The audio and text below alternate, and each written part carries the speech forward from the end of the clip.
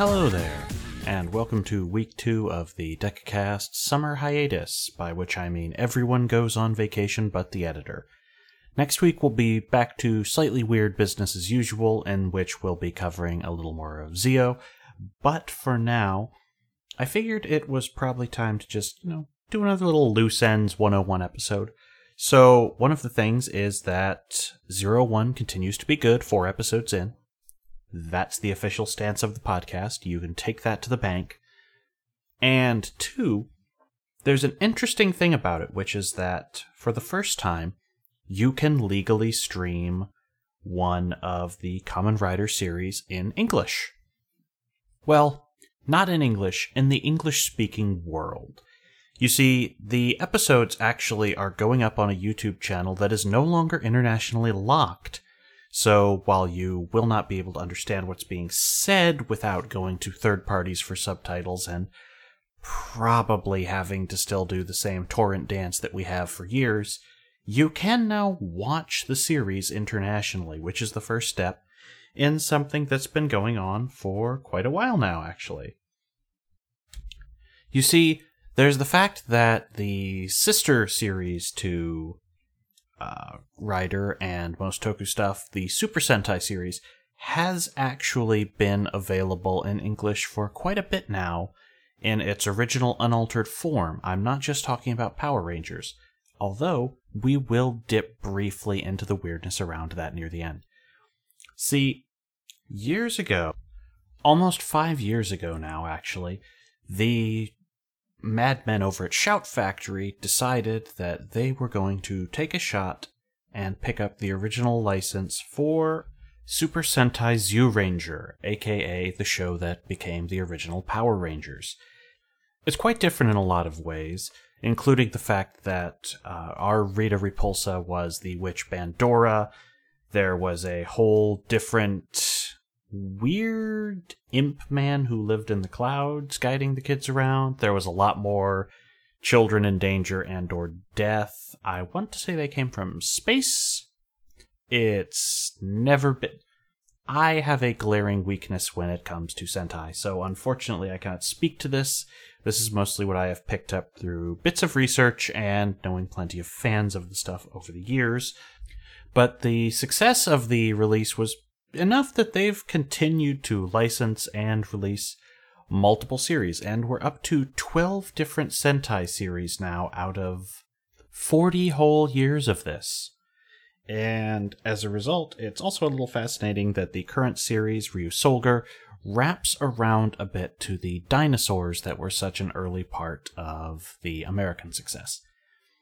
Anyhow, the big point I wanted to make is that it's fascinating that a series which got so tied up in the absolute madness of One Heim Saban became the thing that would get more of an English push than something backed by major companies Bandai and Toei. God, that sucks. Anyhow, it's still available, and actually most of it can be streamed off of Shout Factory's website, so if you want to give it a go, it's quite interesting. You can pick and choose different series. The box sets themselves are well worth picking up, and I know that a lot of FYEs carry them if you want them in a discount and have them all near you, so that's a thing you might try. And also leads into the incredibly cursed nature of the Power Rangers license. See, in English it was held by Saban Entertainment for years, which was probably where most people found it, but then Disney bought it in the 2000s before deciding they had no idea what to do with it and not really caring once they got their intended goal of we need boys by getting the Marvel license.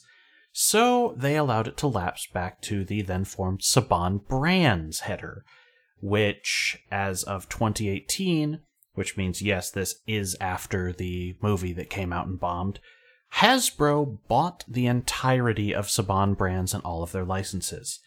As a result, the toy company who is currently running all production on these things in the US now owns the license to the English Sentai series.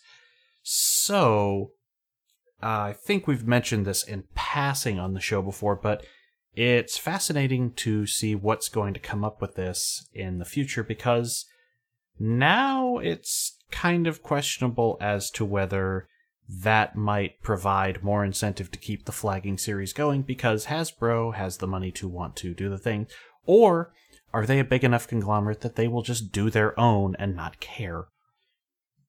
So that's the state of these things going forward, and unfortunately, it also probably means that the licensing for Rider may be a little more nightmarish, depending on whether the Saban brands included the Masked Rider license, as well as the fact that, 4Kids did do that whole Kamen Rider Dragon Knight thing with Agito years back.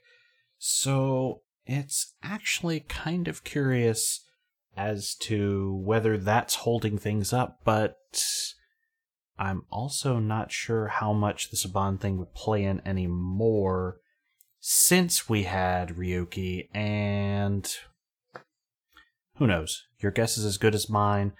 I am not that far into the business to know the actual ins and outs of the current contract status. I can only do so much research before I become that weird guy who's muttering to himself on the bus, and you don't want to hear that in a podcast form. It's really bad, and Garrett already makes me take out a lot of the things I say on these shows. So, with that, I think we're about out of content for this week. Oh, one other weirdness. I did discover that the Power Rangers and Kamen Rider Black did in fact cross over in Marvel Comics in the 90s because all of them were under Saban's brands. So, that's weird, but that happened. Now you know a thing. And with that, I will see you all next week, where we return for a slightly more standard episode talking about the past, the present, the future. Adios!